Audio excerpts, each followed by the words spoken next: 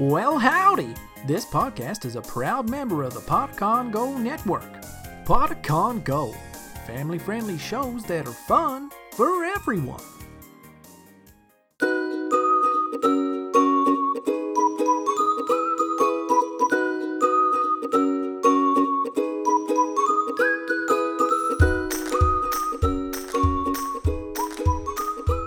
Welcome to Elderberry Tales.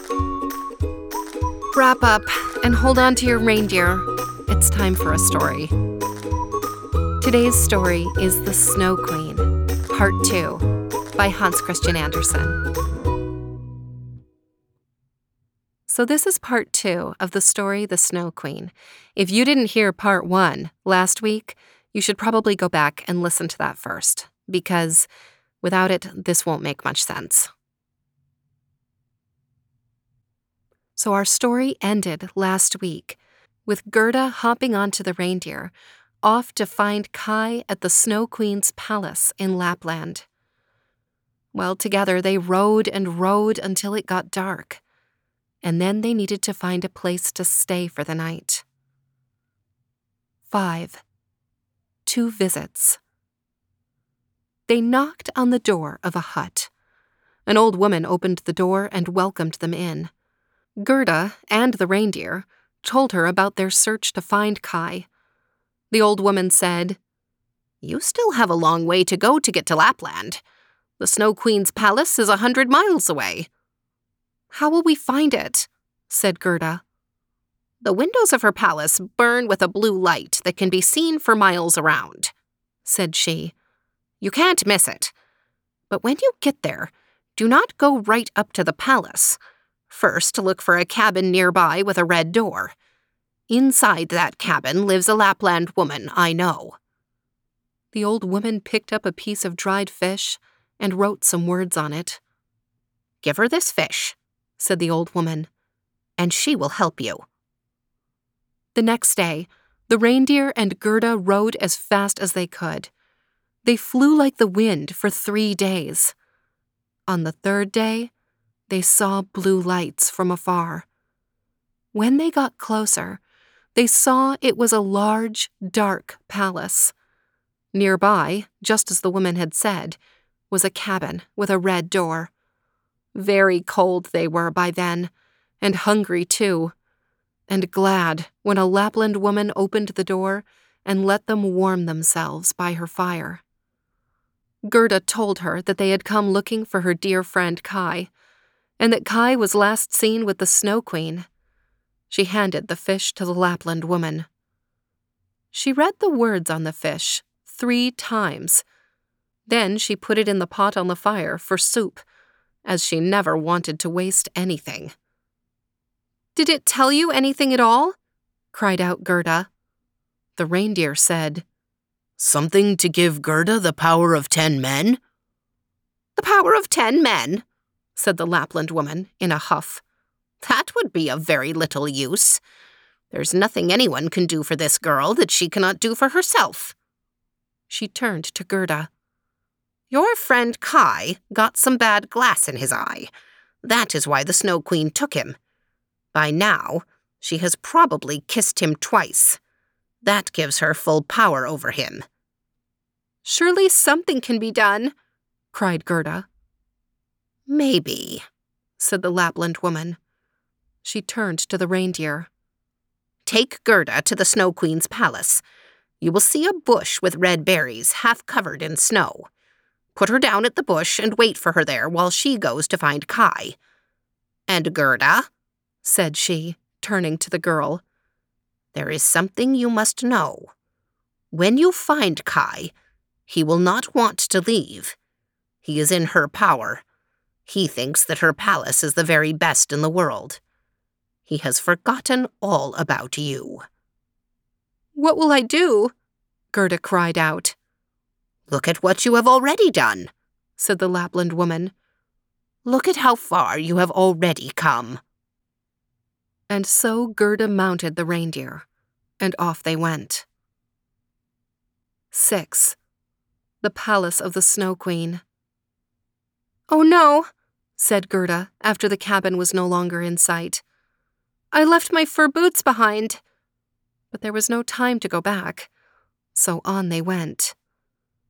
At the bush with red berries, Gerda climbed off the reindeer.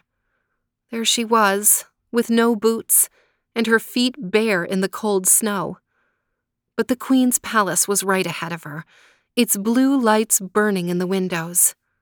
So Gerda walked on. As she went, she called and called for Kai. At last, there he was. He was sitting on top of a frozen lake, down on his knees. A throne sat on the lake, and it was empty. The Snow Queen had given Kai a job of setting pieces of ice into words. Other pieces of ice he must make into numbers, for this frozen lake was the Lake of Reason, and the throne was the very throne of the Snow Queen. "Kai!" called Gerda, but he did not look up.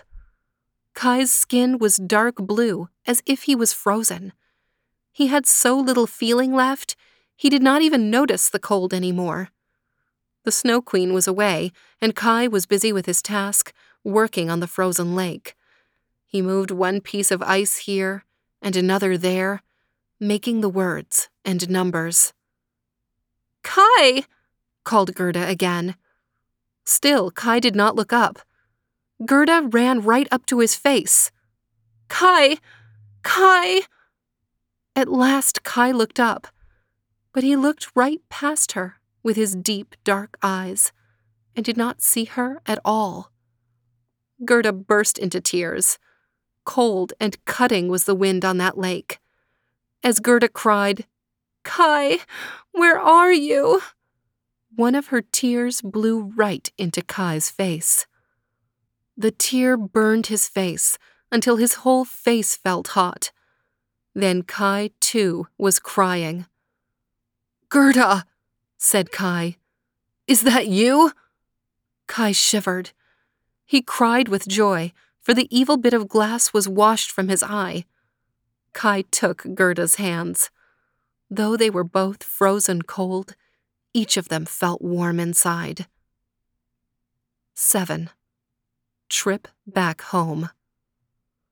Gerda and Kai walked hand in hand back to the bush with the red berries, where the reindeer waited. As they walked, the sun came out and warmed and dried them. The wind stopped, and birds started to chirp. Before they knew it, there was the reindeer in front of them.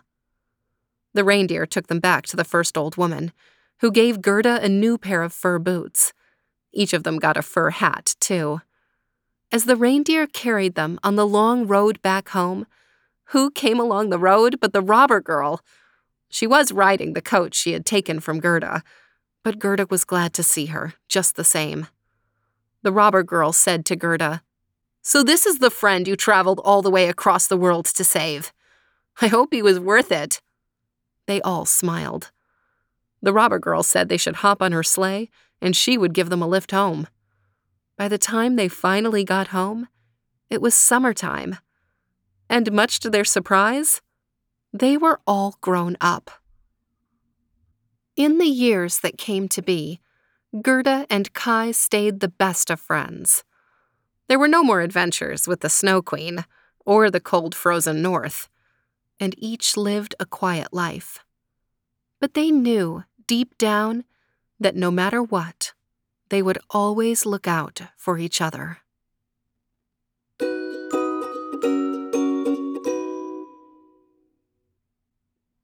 Ooh, there is just something I love about that story.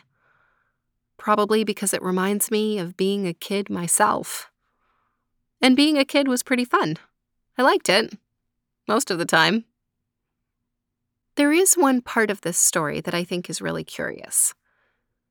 Remember when Gerda visits the second old woman, the woman in Lapland, and the woman is basically telling her how hard it's going to be to save Kai. She's saying that the Snow Queen has Kai under her power because she's already kissed him twice, and she reminds Gerda that there is this glass in Kai's eye, and Gerda is like, "What should I do? How can I save him?"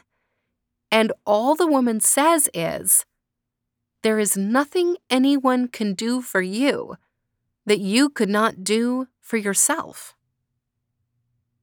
What do you think that even means?